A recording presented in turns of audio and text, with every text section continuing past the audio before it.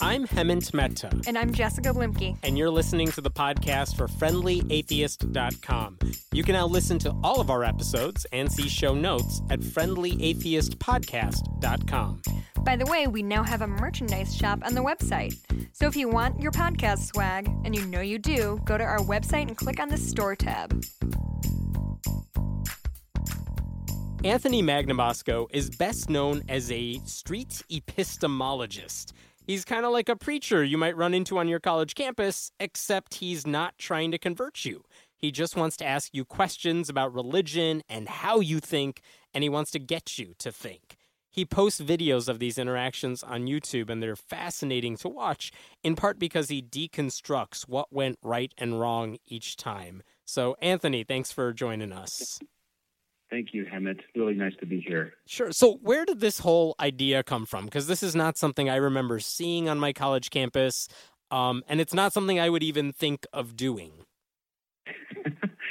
I think the idea originated after reading Peter Boghossian's book, A Manual for Creating Atheists. I distinctly remember being on an airplane while I was reading it and thinking, if this can work, if this is really an effective technique for talking to a believer, then I want to give it a try. And that was the genesis of it. And then I think at that point, I started running scenarios through my head. How can I find believers to talk to them to experiment with this and see if it works? And that's when the idea of going out in public with my camera came. What technique are you talking about for readers who may not have seen your videos? Sure. What I've been doing is going out and talking to believers using a method in Dr. Peter Boghossian's book that is called street epistemology. And it's essentially a technique for engaging with a believer in a way that doesn't close them down. It keeps them open and introspective and honest so that you can both fully understand how a person arrived at their belief in the first place. It's not contentious like a debate. It's a friendly back and forth, and I oftentimes learn things about the exchange from the exchange afterwards. So it's just a wonderful approach for talking with those people that live in our society that hold these types of beliefs. So we've actually had Boghossian on our podcast. Has he reacted to your videos? What does he think about them? Early on, I started tweeting links to videos to him, and he was responsive. He gave me some tips and some advice, and I was able to the next weekend go out and put those into place and see what worked and what didn't. So, I think the progress that you can see as you watch my videos is evident largely because of the feedback that he was able to provide to me. So, yeah, he's definitely aware of it and supportive and pretty much, did everything that he could possibly do, I think, from a distance to help me through it. Mm-hmm. So for people who haven't seen the videos, again, walk me through it. Let's pretend I am like several years ago when I was religious. Let's say I'm walking and you run into me. What sort of conversation are we having? And I'm going to pretend I'm religious for a second. When I first started having these talks, I was more focused on the God belief. But lately, and to be perfectly blunt, these days I'll just ask somebody, what do you believe and why? Can we talk about a spiritual belief or a supernatural belief or some other belief that you might hold that you are deeply committed to?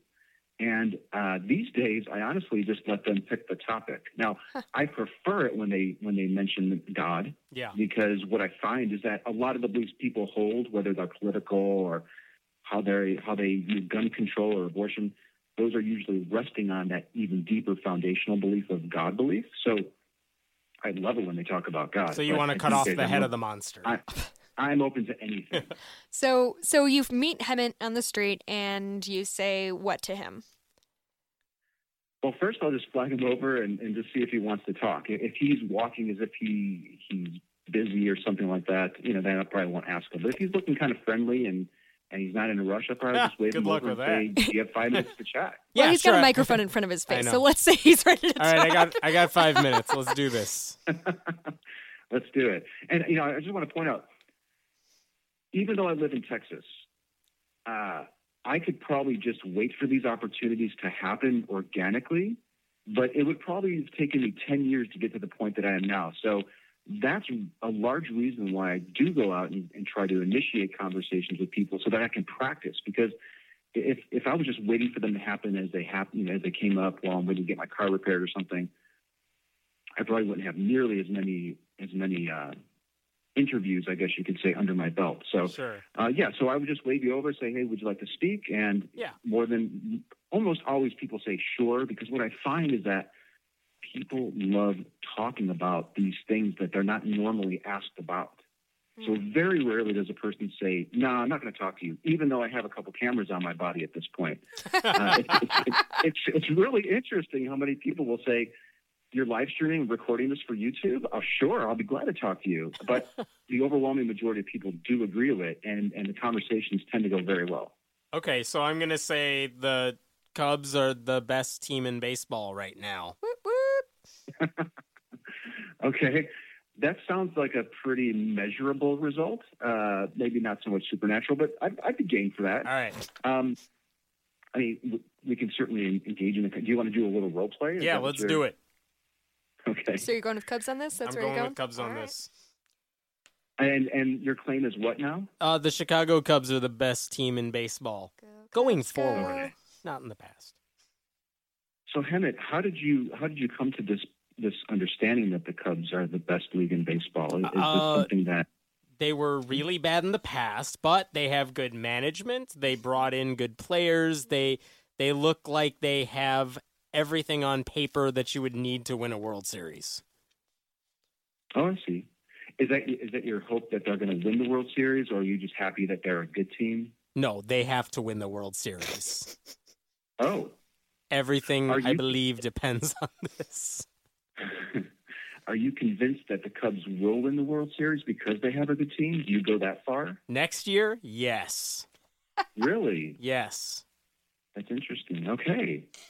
So now you're not the first person to say that to me. I'm from Chicago originally, and I just despise the Cubs. But I probably wouldn't disclose that at this point in the conversation because I don't want to. It's not relevant, right? What are you, a Sox fan? Get out of here. Okay, so you're convinced that the Cubs are going to win the World Series. How certain are you that this is going to happen? Are you wildly certain? Are you sort of pessimistic about it? Pretty certain. Like more than half. Okay, really. And what would you say is the main reason why you think that this is going to happen? Hands down, the best roster down the line, best starting lineup in baseball, and good pitching, and a good manager. What is it about the lineup that you think? Is it the pitching you think that gives you the greatest chance that this is going to happen? Yeah, if you have good pitching, I mean, you're going to be in a good position, and the hitters are just solid young guys. They can run fast. They can crank out a bunch of hits one after another. That's what you need for a good team. Wow, this is insightful. Mm-hmm. I'm making all of this. Good hitting, fast running. How committed are you to this belief? I mean, are you willing to bet on it? Are you? Could something change your mind tomorrow? Yeah, something could probably change my mind, which is they start playing and then nothing goes right. It's happened before. But I'm optimistic about it. Okay. So there would be something that could happen tomorrow that would cause you to revise your position on this. Sure, if there's some injuries on the team or something, then I might lose hope. Some injuries. Okay, good. All right. Well, I think at this point I'm just going to end the conversation. Is there anything else that you want to mention about the Cubs or your concerns about them or the hopes that you have for them? No, but now I feel a little more depressed than when I began this conversation.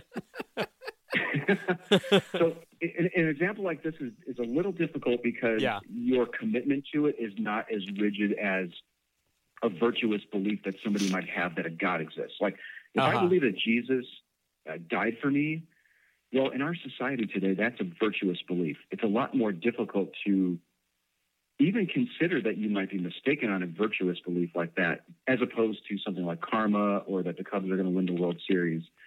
What I find, and if I had a preference, I would much rather talk to somebody that believes something strongly that impacts their life greatly. So Now, if I they don't know how believe big of a Jesus, thank you. if they believe Sorry? Jesus died for their sins, they don't believe that like in some half-assed way. They are all in on that sort of belief. They are all in. And what I found is from nearly 1,000 conversations that I've had with people is that when somebody says, oh, I'm spiritual, or God is love, or, yeah, I think the Cubs might win the World Series, but I'm not all that committed to it. Those are more difficult conversations.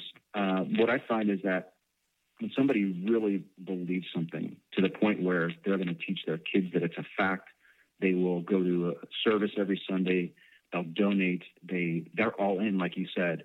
Those are the fun conversations. Those are the ones where you can really see the wheels turning.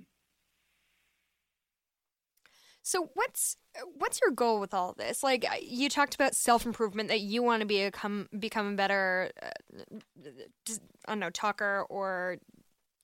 So what's your goal? When you walk up to somebody, what's your end goal? Well, the first thing is, I really can, unless they're wearing some sort of traditional garb or something, I have no idea what their beliefs are. Mm-hmm. It's kind of hard to, especially in this culture, it's kind of hard to tell who believes what. So I don't know what I'm going to get until I start talking to somebody.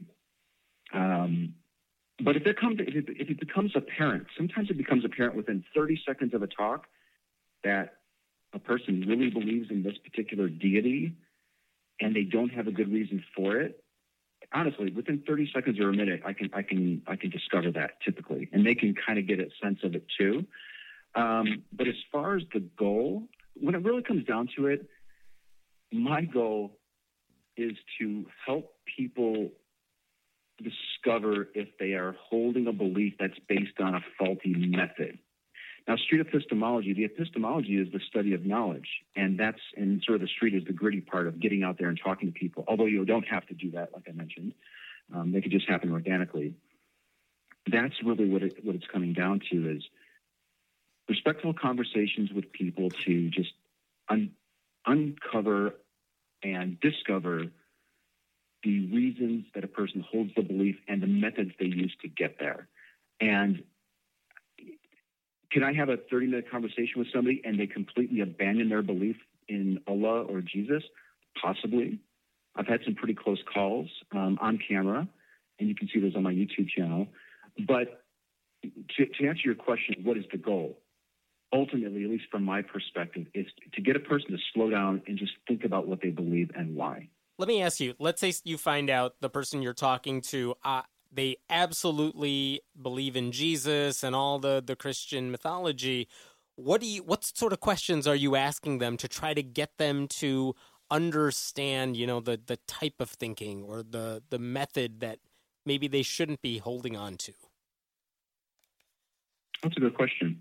So the questions that I ask are based on the information that I'm getting from the person, what they're providing. So I'll say, what do you believe and why? They might say, I believe I'm Catholic and I believe in Jesus and I'm 100% sure that God exists. And I might say, well, why do you believe it? And they say, well, I had 3 miracles happen to me last year, and I'm absolutely certain that it's the case. So the rapport building and the conversation that we're having is really leading the talk. I'm just listening to what they're saying, asking them questions, letting them hear back what it is they just said, and so that I can understand them. There's been some criticism of street epistemology that we're trying to ask so many questions and confuse the person, and that's absolutely not the case. If I don't understand what the person's telling me, then I can't drill down deeper into why they hold the belief. So it's critical that I listen, and it's critical that I ask questions that start unraveling those beliefs that a person holds. I'm kind of thinking about what Ray Comfort does. I don't know if you've seen God is Dead, which is just a remarkable film. Not God is Dead. No? Yeah, it's not Ray Comfort. Oh, no. Who am I thinking of? Oh, what was the one we watched together? Shit. We should totally know this because we talked to them too. I'll think. Okay, we'll think. Anyway, there's a portion of it where, there's a portion of it where Ray Comfort walks around with like a body cam or something like that and is talking to, am I thinking of the right thing, Hammond? Yeah. And he's talking to the people and says, do you believe you're going to heaven? Do you believe in God, blah, blah, blah. And he kind of talks circles around them a little bit of like, well, have you ever stolen. Yes. Well, doesn't what it does that feel make you? right? Yeah. Tell me how you're. What is that fucking movie called? We'll figure it out. We'll figure it out. Tell me what differentiates you from this kind of Ray Comfort person. Oh, sure. Well, first, just to be clear, I'll just reiterate it. Thousands of people are having these types of talks, and they're not going out with the camera and filming them. Mm-hmm. I film them because I want to show my improvement, but also give a template for people to follow so that they can go out and not necessarily go out with the camera and have these exact types of discussions on the street. But if they're sitting at a birthday party and somebody mentions Jesus or Allah or whatever, that they might be a little bit more prepared for it. The main difference, honestly, is that I'm not telling anybody what to think. Whereas Ray, I think, has an objective to proselytize his specific God. You're almost like a psychic doing a cold reading, except for good purposes. Well, you're hearing what they tell you. You feed it back, and you try to figure out, how the way their mind works. But let me go back to something Jessica asked earlier, which is you said you're videotaping these because you want to get better. It's called Audacity. You want to film these things so you can get better. Better at what? What do you hope to become? Like someone who can really probe someone's mind and figure out how they think? Is that what you want to get really good at, or is it something else?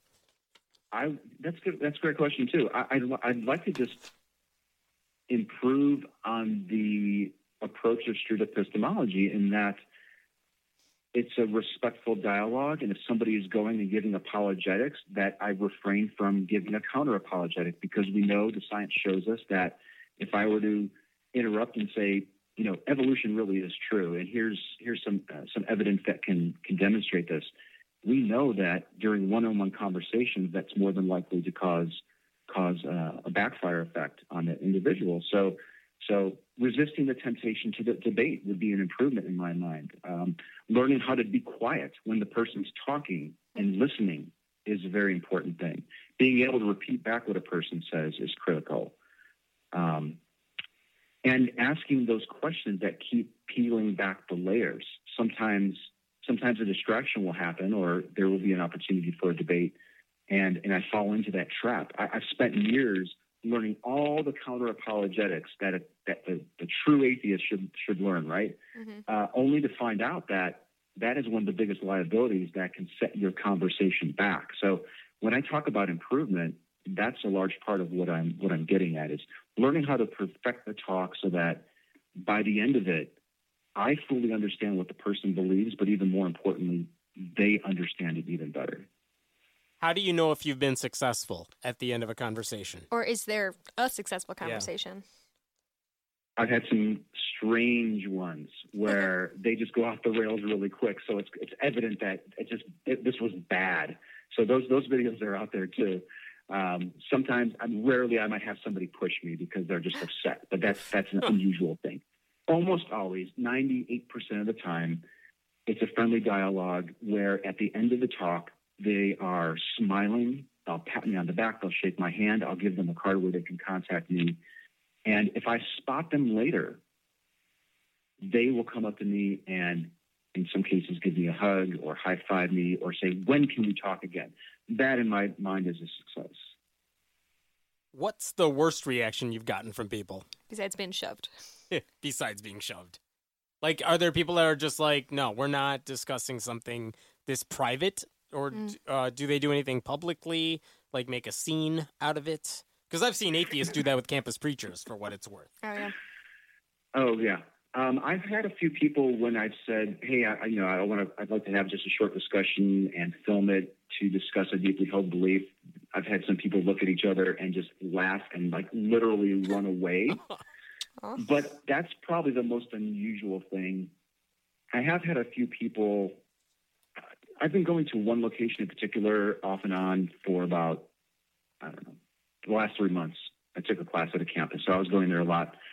And what I found is word was getting around campus of what I was doing, so people were intentionally walking behind the camera or waving or interrupting the conversation. So that might be the strangest thing where people have started to become aware of what was happening and then wanting to get involved with it. But as far as like a conversation with a believer and going off the rails, it does happen, but it's extremely rare. Have you ever been stumped by anybody you've spoken to?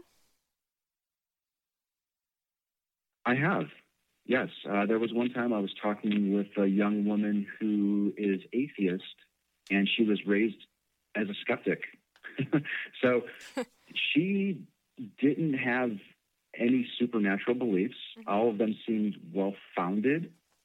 She mentioned a brief sort of belief in karma, but as we started unpacking what that was, it seemed fairly rooted in reality. Like, if I do something good, they might see it and maybe do something good for me, but there's not any governing force. So that would probably be the one time where I was stumped and I just didn't really know what to ask her. But generally speaking, the conversations that we have are quite deep and powerful and even moving. Like they move me at the end too, where I might be shaking or even in tears. Do you think debates, like you said, the apologetics, counter-apologetics, are those debates useful? Do you even do them anymore? I will probably never do a debate, but I do think that they're useful. I'm going to be speaking to the atheist community of Austin, and I want to address this. And that's like Matt Dillahunty territory right there. Yeah. It is, yeah. The atheist experience is hosted. I guess the engine behind that TV show is the atheist community of Austin, and they have asked me to speak about street epistemology. And they do debate with their callers. I do think it has a place. Like, I probably wouldn't be a comfortable atheist if it wasn't for listening to those debates and learning what the counter-apologetics are, or a Dawkins debate or Hitchens or something like that, Sam Harris. However, for the one-on-one conversations, it's clear. A debate is not the best way to go. If you're looking to influence thousands of other people that might be watching you debate and just love how you crush that Christian, or you are that Christian watching that other person getting crushed, it might sway you.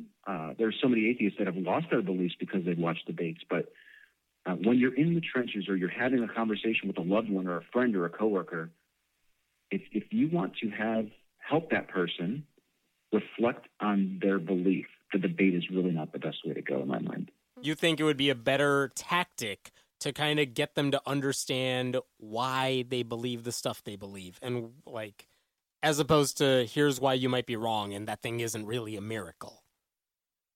Absolutely. Primarily because very few people think about why they hold the belief. And just the act of verbalizing, why do I really think the Cubs are going to win the World Series this season?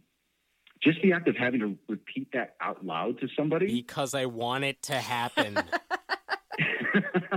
it oftentimes will just shine a spotlight on the unreliability of why you think that's the case. So, this street epistemology, in my mind, really is, I think it's the best thing going for an atheist who wants to have a respectful conversation with a believer. What do you know about religion? Because you've probably talked to more religious people about what they believe and why they believe than most people have. What do you know about religion now that maybe you didn't know going into this? Well, I was raised Catholic, so I know that going into it. But for this type of approach with talking to a believer, and it's funny, too, because after I read Bogosian's book, I immediately ran out and bought a Bible because I thought, well, I need to be really well-versed in this, only to later realize that I don't need to know the doctrine. Now, I have learned a lot about the difference between Sunni and Shia and Islamic religion and Judaism and even paganism, of course, Christianity, too. But it doesn't really matter. In fact, the more you know about that, the more of a liability it is, because it's just going to make it more tempting to get caught in the weeds of it.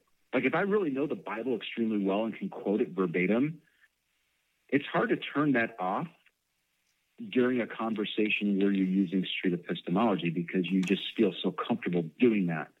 So while I am learning things about different religions, it's not critical that you even know anything about a religion to have these types of talks. I'm curious if you ever talked to somebody who just freely acknowledges, like, no, this isn't based on anything. Even if they believe it's real, they realize it's not based on anything. They just This kind isn't of rational. like, they don't have a lot of weight behind it, I guess. Does that happen frequently? Oh, sure. And I should have mentioned it earlier. I do occasionally, almost always now, but I try to implement a scale of belief so we can measure a person's progress. Where are you? How confident are you from 0 to 100? I'm at a 95%. Okay. And then you can do a post-test at the end of the talk. At the end of a 5 or 10-minute talk, they might drop to a 60 because they've realized that, oh, wow, yeah, prayer really isn't all that reliable, and that's a main reason why I believe this. So it is important to get a sense of where a person is so that you can measure progress. What do you do for a living? Because, I mean, I've seen your videos. They all take place, like, in the daytime, during college hours. How do you get away to do this? He doesn't get paid for this? Because how dare you? You guys are asking the best questions. Yes. So I'm a stay-at-home dad. My wife is employed. She has a great job. Yeah. And we're fortunate enough where I can spend time helping the atheist community and experimenting with these techniques and trying to share my successes and failures. And I'm a stay-at-home dad. I have 2 kids that are going to middle school, and so they're at school, so you have some time. I just imagine you had like an infant strapped to you with like a YouTube on the back of their head, or a camera. Yeah, camera. God, I'm an old person. Have you talked to people who have seen your videos and then gone out and tried to do the same thing? I have. I've been seeing. It's interesting. When I started doing this, there was never an intent to build a script, but through trial and error, after doing this for 2.5, almost 3 years now, I boiled it down where within a minute or two, I can pretty much understand why a person believes what they believe, and then they can get a sense of if they think it's reliable or not. But people are watching the videos and then mimicking them, which is fantastic because, like I mentioned before, these experiences. I had to go out and seek them. I had to initiate them. But there are people that are now having talks that are just happening organically. They're at the bar. Somebody sits down next to them. They open up a Bible, and then, boom, let's have a discussion. And they're using these techniques from Bogosian's book or my videos, and he has an app coming out as well. Do they videotape them and publish them? Do they videotape these encounters and publish them on YouTube as well? Okay. No.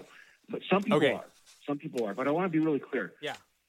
99.8% of the people using street epistemology would never videotape it and put it on YouTube. They're just not doing it. They're just having these conversations, period.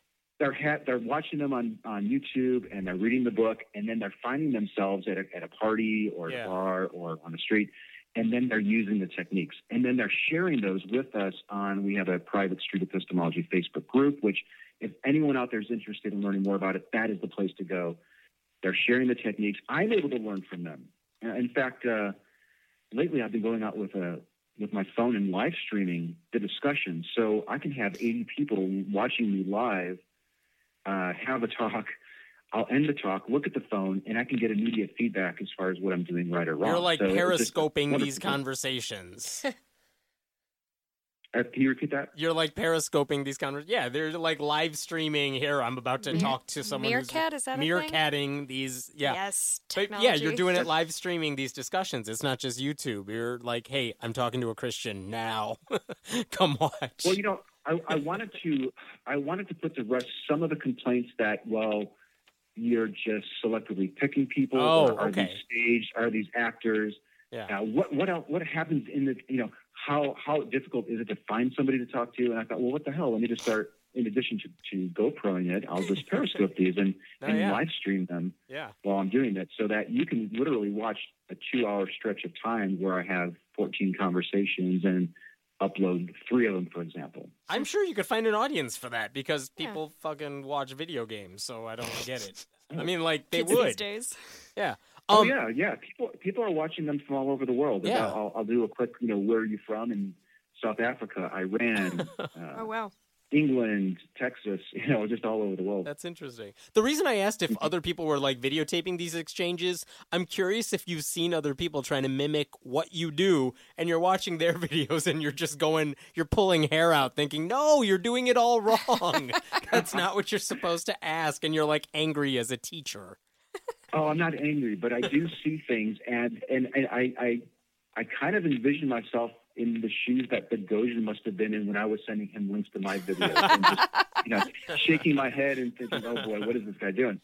But no, generally, I'm more impressed with how much more fluid they are, and focused than I ever was when I first went out there and did it, and that's why I don't mind leaving those old videos out there so people could see my progression, and even the newer ones. Because a person can, I've literally seen videos of people that have gone out for the first time and seen movement from an interlocutor or a conversation partner, and they've dropped their confidence after a 10-minute talk, and it's their first time going out there and doing it. Wow. So that makes me happy. Sure, there are mistakes. Sure, they could have paused. Maybe they used an inflammatory word and they didn't realize that they did it. But I'll give them that feedback. But just seeing somebody get comfortable to go out and have a talk, and again, whether it's recorded or not, that is inspiring to me to want to go out and do more. Awesome. So, Anthony, what's the website that we can find your videos? Okay, so I have a YouTube channel. It's my last name, which is Magnabosco. We'll post a link to this at the bottom of the show notes. Thank you. And then my Twitter is Magnabosco. That's really the best way to reach me. Okay, thank you so much for joining us today. Yeah, thanks for your time. We appreciate it. It was an honor. Thank you. Thanks for listening to the podcast for FriendlyAtheist.com. This episode was taped at Cinnamon Sound Studios in Aurora, Illinois, and the music was written and performed by Brad Chagdis. If you like what you're hearing, please consider making a contribution at patreon.com/Hemant, that's He-Man T. We appreciate your support. I'm Hemant Mehta. And I'm Jessica Blumke. We hope you'll join us next time.